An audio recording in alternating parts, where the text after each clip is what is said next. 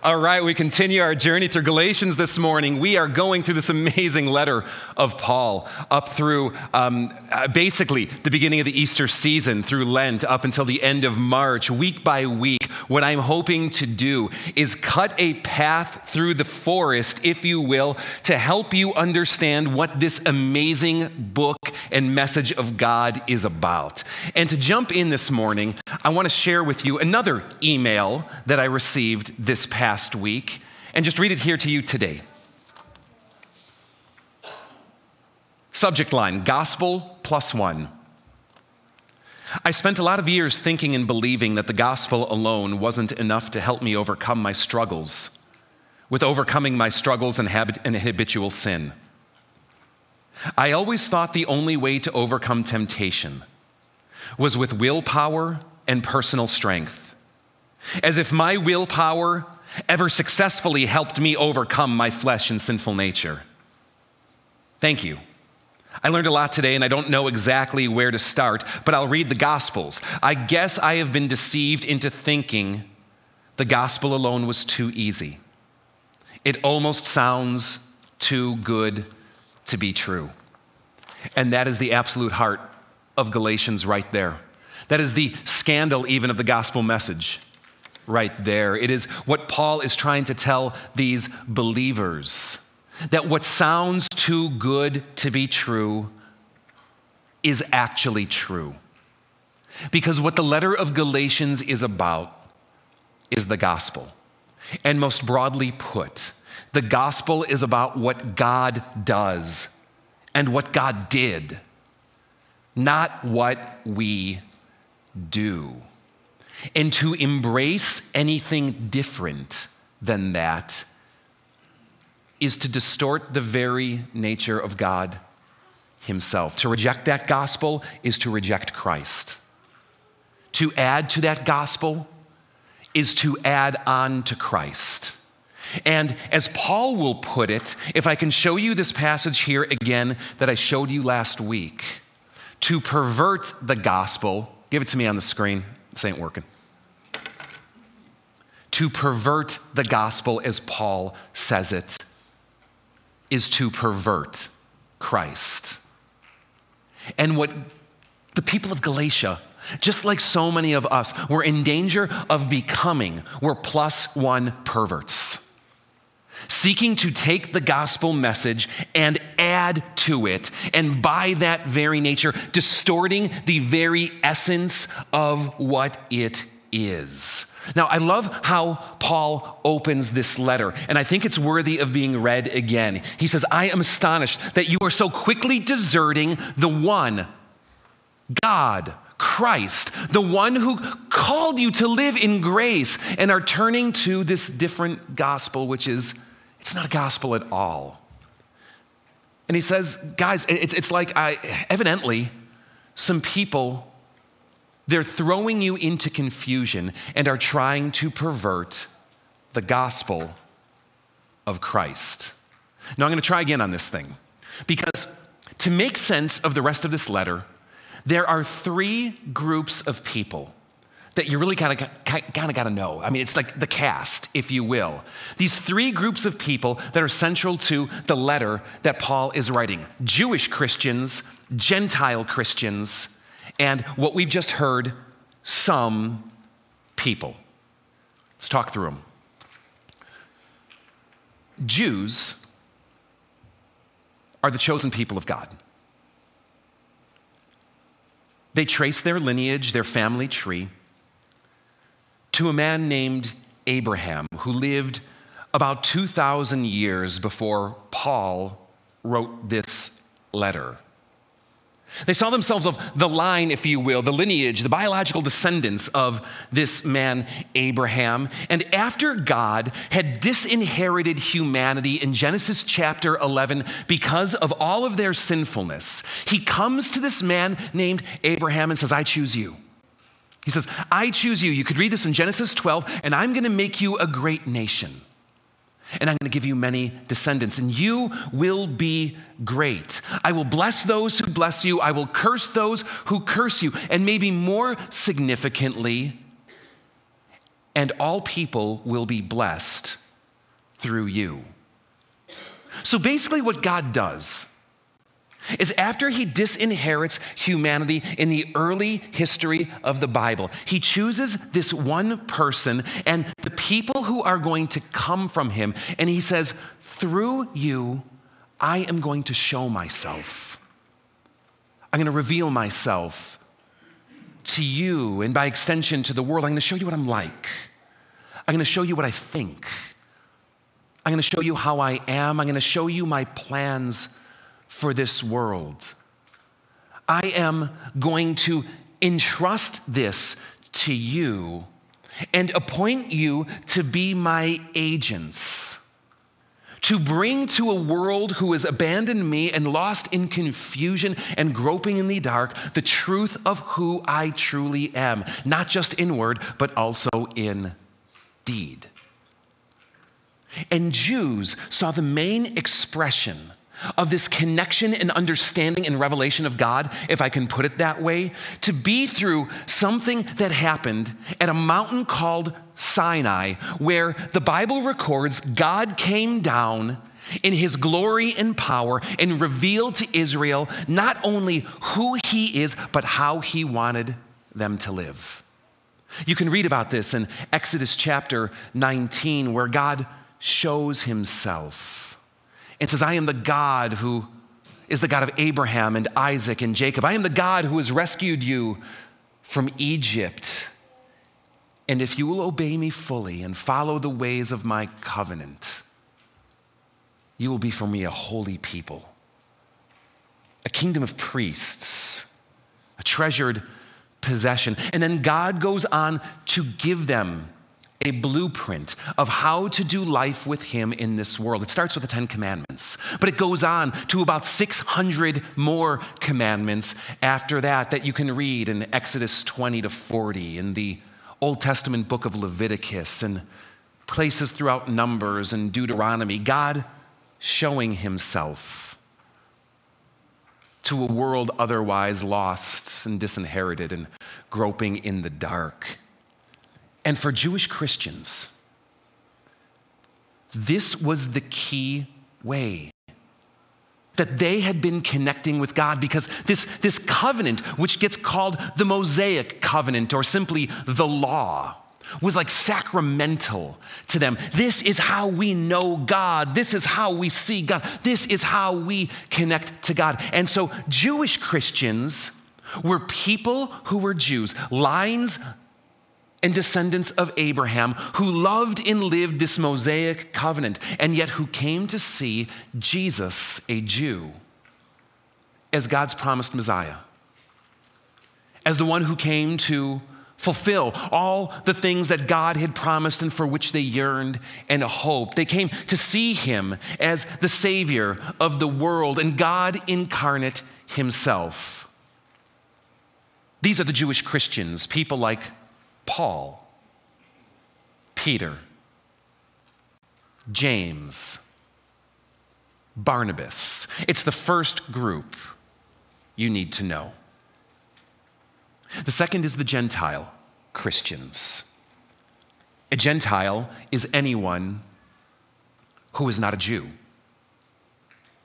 These are the disinherited people that I mentioned earlier this morning. Parthians and Medes and Elamites, Mesopotamians and Cappadocians, Libyans, Cretans and Arabs, people from Cyrene, Romans, Greeks, as Acts 2 will put it, but also Chinese, Germans, Indians, Brazilians, Italians, especially Canadians, Mexicans, and most people who live in America today. Examples of Gentile Christians in the book of Galatians would be Titus, or getting more contemporaneous, Steve, Andrew, Joe, me, the Pope, which, by the way, I've never put myself in that close, juxtaposition with the Pope before, but I kind of enjoyed that. David Crowder. And most people who are probably sitting around you today. These are people who were left to their own devices. People who did not receive the revelation of God. People who didn't come from what was handed down from generation to generation to generation about the truth of who God was, but were left groping in the dark, trying to figure him out by their own devices. The Roman philosophers and the Greek poets, people like Aristotle and Plato and Socrates, but many more that would exist beyond there. It was the pagans who were embraced in polytheism of their day. Wondering, questioning, doubting, speculating, and grasping in the dark, going, who is this God? Because I sense there's something more. But who is he really? And these Gentile Christians were, in fact, Christians. Of these people groups who likewise came to see Jesus as the Messiah, as the one who came to fulfill the hopes and promises and yearnings of the heart that people have for God. Came to see him as the Savior of the world and God incarnate among us. People who did not have a Jewish background, didn't follow the Mosaic law, didn't probably even know it or know what it is. Most of the Galatians that came to faith were probably Gentile Christians. So we have the Jewish Christians, we have the Gentile Christians, and now we come to what Paul mentioned as some people. Evidently, he says, some people are throwing you into confusion. And when you hear some people, by the way, you got to give the right response here. You got to go, ooh. All right, let's try it. Some people, well, no, I did not say it yet. You ready? Some people. Okay, I don't know if I believe that, though. I mean, that felt more caricaturized. No. Ooh, right? Some people. Some people are throwing you into confusion, Paul says. Throughout Galatians, we see there are some people. You're going to do this the whole message now, aren't you? Who are also Jewish Christians. Make no mistake, they are Christians. But they are Jewish Christians who are committed to God and pride themselves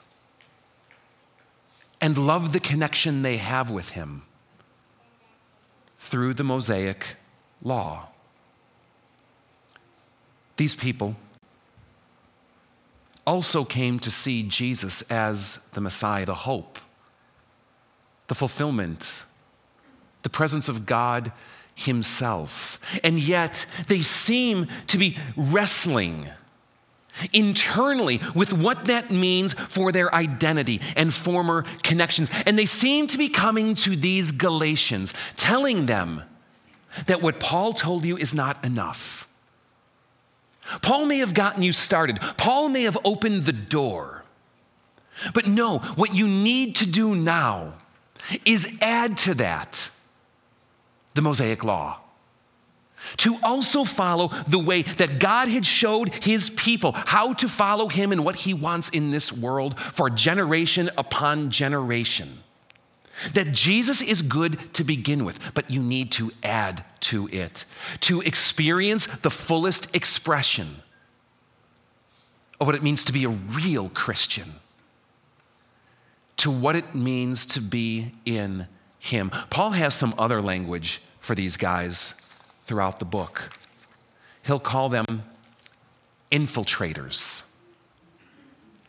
agitators, the circumcision group, some men from James. At one point, he even calls them false believers. Because even though they professed a faith in Christ, Their lives and beliefs showed that their faith in Christ was not enough. And as a result, perverting, distorting, abandoning, and losing the gospel. All of this is a setup for where I'm going to take you now and what we're going to read next. We're going to pick up with the story today at Galatians chapter 1, verse 11. Now, the bad news is unlike previous weeks. The volume of text I'm about to read to you is too much to put on the screen. But the good news is God has blessed you with phones. And so I encourage you to take out your phone or pull out a Bible and read the story with me. Not out loud, but follow along with me. And let's see where Paul takes us in this journey next. Galatians chapter 1. We pick up at verse 11. And I'm going to put, thank you, this line on the screen. He says, I want you to know, brothers and sisters too, I want you to know that the gospel I preached is not something that man made up. I didn't receive it from any man, nor was I taught it. Rather, I received it by revelation from Jesus Christ. For you heard of my previous way of life in Judaism, how intensely I persecuted the church of God and tried to destroy it. I was advancing in Judaism beyond many Jews of my own age and was extremely zealous for the traditions of my fathers. But when God, who set me apart from birth and called me by his grace, was pleased to reveal his Son in me so that I might preach him among the Gentiles, I didn't consult any man, nor did I go up to Jerusalem to see those who were apostles before I was. But I went immediately into Arabia and later returned to Damascus. Then, after 3 years, I went up to Jerusalem and got acquainted with Peter and stayed with him 15 days. I saw none of the other apostles, only James, the Lord's brother. And I assure you before God that what I am writing to you is no lie. Later, I went to Syria and Cilicia. I was personally unknown to the churches of Judea that are in Christ. They only heard the report. The man who formerly persecuted us is now preaching the faith he once tried to destroy. And they praised God because of me. 14 years later, I went up again to Jerusalem, this time with Barnabas. I took Titus along also. I went in response to a revelation and set before them the gospel that I preached among the Gentiles. But I did this privately to those who seemed to be leaders for fear that I was running or had run my race in vain. But check this out, yet not even Titus, who was with me, was compelled to be circumcised even though he was a Greek. All right, now you got to respond rightly on that too. You ever? No, come on now. Let's get our part right. The response for Titus is very different. What Paul wants you to do at this point is this. What it would raise in your heart is this. I want you to imagine a moment when you have been given like just this epiphany of news, like, oh my gosh, is this for real? Is this gonna happen? Oh my gosh, is this true? This is good. This is awesome. You know, like you're giving each other high fives. You're like, oh, you know what I mean? I need that kind of just like joyous outbreak. I remember I was teaching this religion class of middle schoolers, and they thought we were going to go through actually some of the New Testament writings that day, and what they had in mind was actually a surprise pizza party instead. And I said, let's open to Romans, and you hear them go, ooh. And after we turned there, I said, I got you. We're going to have a pizza party instead. Oh, that's awesome. Because that's fundamentally what it's about in life for us, isn't it?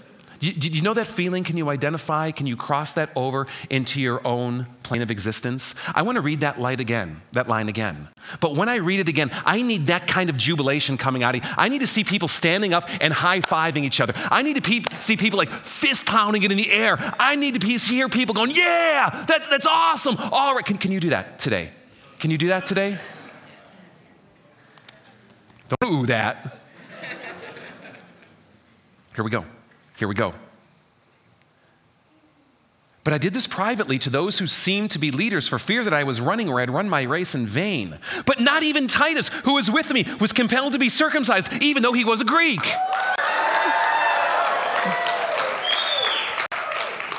Live in the joy of the Lord today.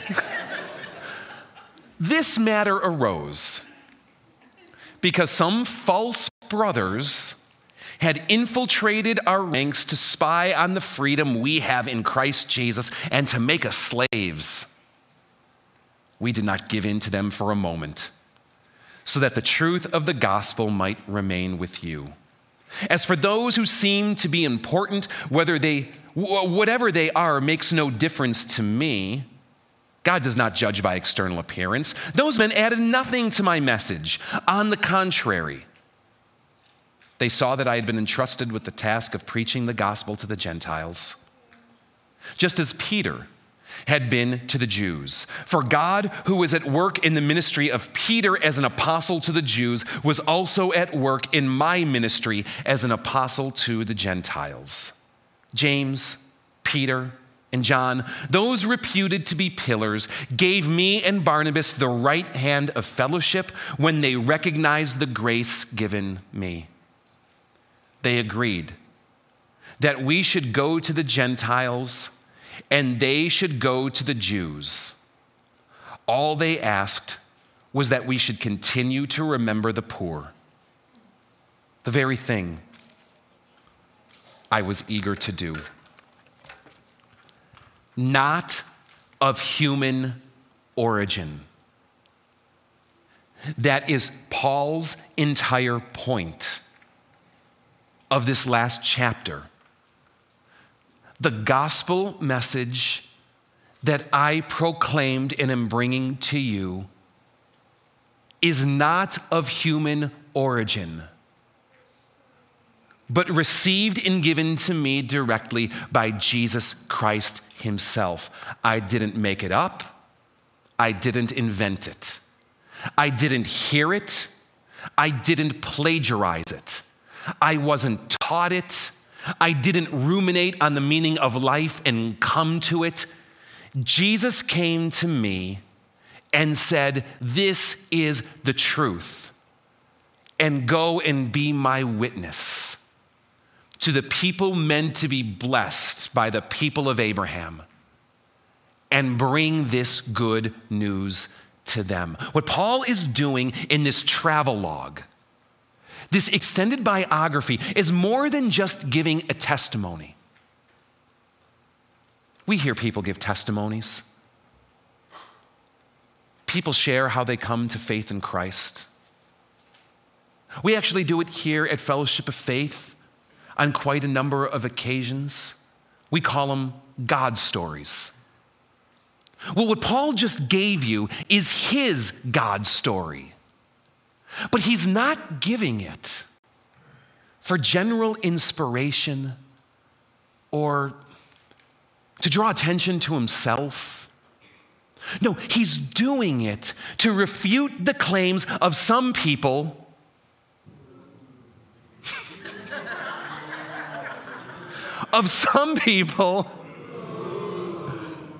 who are seeking to pervert the gospel of Christ. He refutes the idea that he invented it. No, Paul says, Jesus Christ came to me, and I didn't go to Jerusalem. He's refuting the idea that he learned it. I didn't pick this up. It's not like I was taught this, but it's kind of like a carbon copy. It got distorted in the generations. By the way, does anyone under 40 know what a carbon copy is? You know when you put something on like a copy machine and then you take that copy and you put that copy on the copy machine and make a copy and take that copy and put it on a copy machine, and you know how it degrades over time? A carbon copy is how society existed before 1980, and it was 100 times worse. That happens though, doesn't it? Someone goes and they hear something, they learn something, they read something, they are taught something. And then they go to communicate it to you, and it's just not quite right. It's been reinterpreted. It's been filtered. Not always intentionally, mind you. We're all guilty of this. But Paul will have none of it. This isn't something I learned, that I got wrong, that I distorted, that, I kind of heard from Peter, James, and John and the church in Jerusalem, but I kind of stopped listening because I got bored after 10 minutes, and so I forgot the rest of the story. No, Jesus Christ told me this. I didn't even go and see Peter, James, and John. I went off with Christ into the wilderness, doing the ministry that he called me to do in Arabia and Damascus. It wasn't until 3 years later, he says, that I finally circled back to Peter. And man, I was only with the brother for 15 days. No, 14 years later, I went back in response to another revelation, Paul says, because I started to wonder, because of what I've been seeing these other people doing, whether I was running my race in vain. This gospel message I am preaching seems to be getting added onto and plus one from here to there. I went to Jerusalem to set the matter straight. And do you know what I found? Peter, James, and John, those reputed to be pillars, those who were those inner three of the apostles, and of course, Jesus' brother himself, they gave me the right hand of fellowship. They said, Paul, what you're preaching is true. Not that I needed to hear that. Not that I needed to hear that, Paul said, because Jesus Christ already told me. And whoever these brothers think they are, that doesn't matter or hold a candle to Jesus Christ himself. But you know what? They also confirmed it to be true, that the message I'm bringing to you, that what God did is enough, is what those who walked with Jesus are preaching as well, no matter how Jewish they happen to be. No, Paul is not just giving a testimony for testimony's sake. He is refuting the claims of those who are seeking to pervert the gospel by showing it is the message of Jesus Christ himself in full accord with the movement of those early Christians who were also proclaiming his name. Paul's testimony shows us what the gospel is. The work of God through the death and resurrection of Jesus on our behalf. That is not just enough, but more than enough, more than you can ever imagine to be enough to bring you into fellowship with God and into his covenant people, to bring you hope and life, forgiveness and grace, to bring you new birth and restoration and renewal and a future with God himself.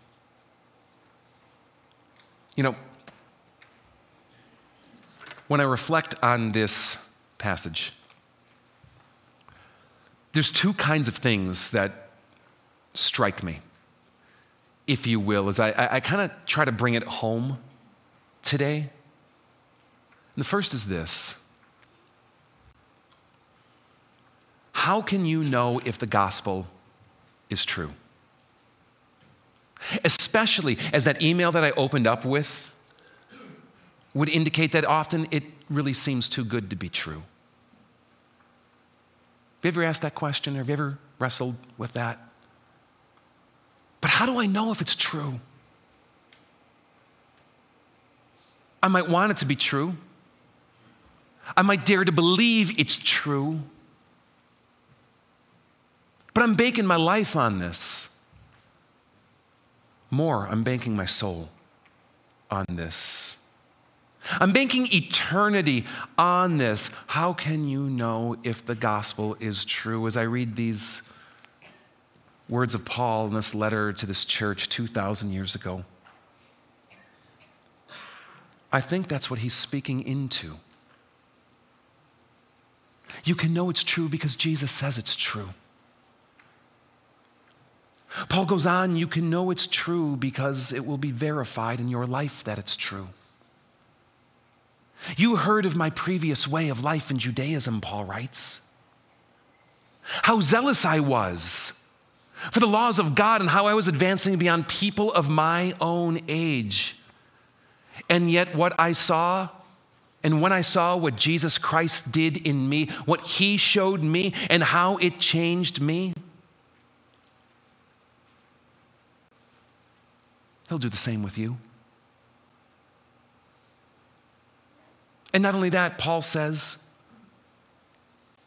the church showed it to be true. Those who followed him, the apostles, they verified it. Not that I was even looking for it, but if you need more evidence, there it is. Jesus said it's true. My life is a testimony to its truth, and it has been corroborated by person after person after person after person who walked and lived and bled and would come to die for the name of Jesus himself. There's an ancient pastor by the name of Irenaeus, writing in the 2nd century, was engaging in debates with the Greek philosophers and cynics and pagans of his day who kind of scoffed at the gospel and laughed at Christianity, dismissed it as being, well, foolishness, if you will. He gave 3 reasons why he claimed to believe. And here's what he said. The 3 pillars that I base my life upon are this: the scriptures, tradition handed down from the apostles, and the teaching of their successors. That we have the Bible as an ancient witness to the ways of God. We have Jesus who embodies it, lives it, proves it, and demonstrates it, and those who come after him, bearing continual witness and evidence in their life and message to the veracity of his claims. The church would come to call this orthodoxy. The truth of the revelation of God himself, passed down from generation to generation to generation, by which we can plant our feet in a certain hope and stability of belief. But I think of this as well. What does the travel history of an apostle have to do with me? It might be an interesting journey of a man who lived 2,000 years ago.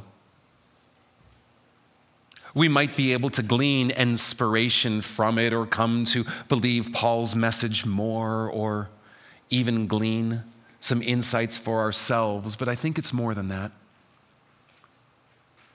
I think the story of Paul's life is meant to be our story as well. Do you know that with the Bible, by the way? That this book is meant to be more than just information, but something that you come to identify with it, that its story becomes your story. This is why Jews, for centuries and even millennium, to this day will say things like this: our father Abraham. Or when we were in the garden and ate of the fruit of the tree. Or when God brought us out of Egypt. Do you think that way? Do you identify with him that way? Do you see its story as an integral part of your story as well? Paul's story, in a way, is our story as well.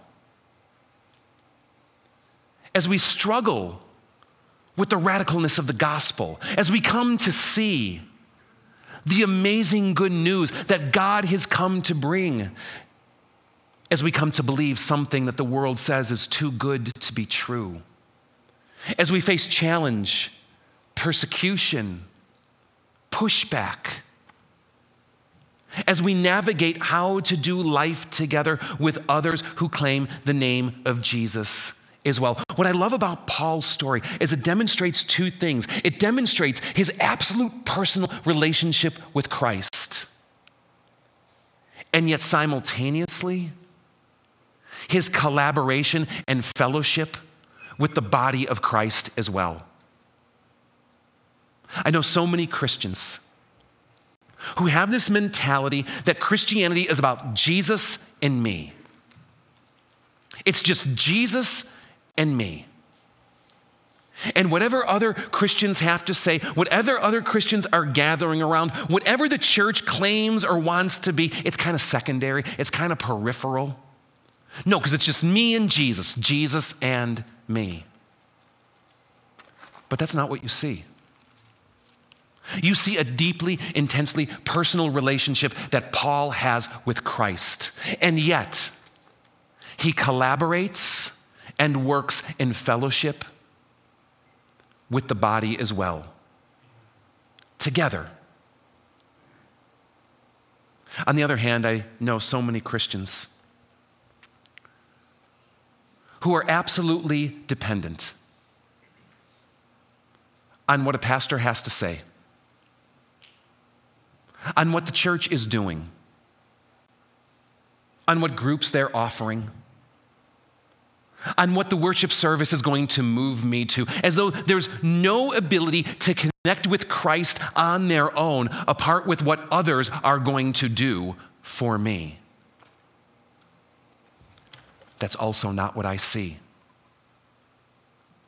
Because I see in Paul a man who connects with Jesus personally, who's birthed out of the people of God, enjoys fellowship with the people of God, collaborates with the people of God, works and struggles with the people of God, yet is not completely dependent on the people of God for his spirituality. He takes ownership of it for himself, even if it means standing on his own 2 feet over and against what's going on around him. I think there's a model here, if you will, in the journey of this apostle Paul, of what it means to be a follower of Jesus, personally and communally. Jesus and me, Jesus and we, not pitting one against the other. And so we see Paul continuing to write to this fledgling group of Gentile Christians who came to believe his message and are now filled with doubt and confusion. Once again, helping them to see you can believe the gospel. It's good. And even better than true. It's good, and you, Fellowship of Faith, can believe it too. Christ revealed it. The people of God have lived it. And God will transform you by it.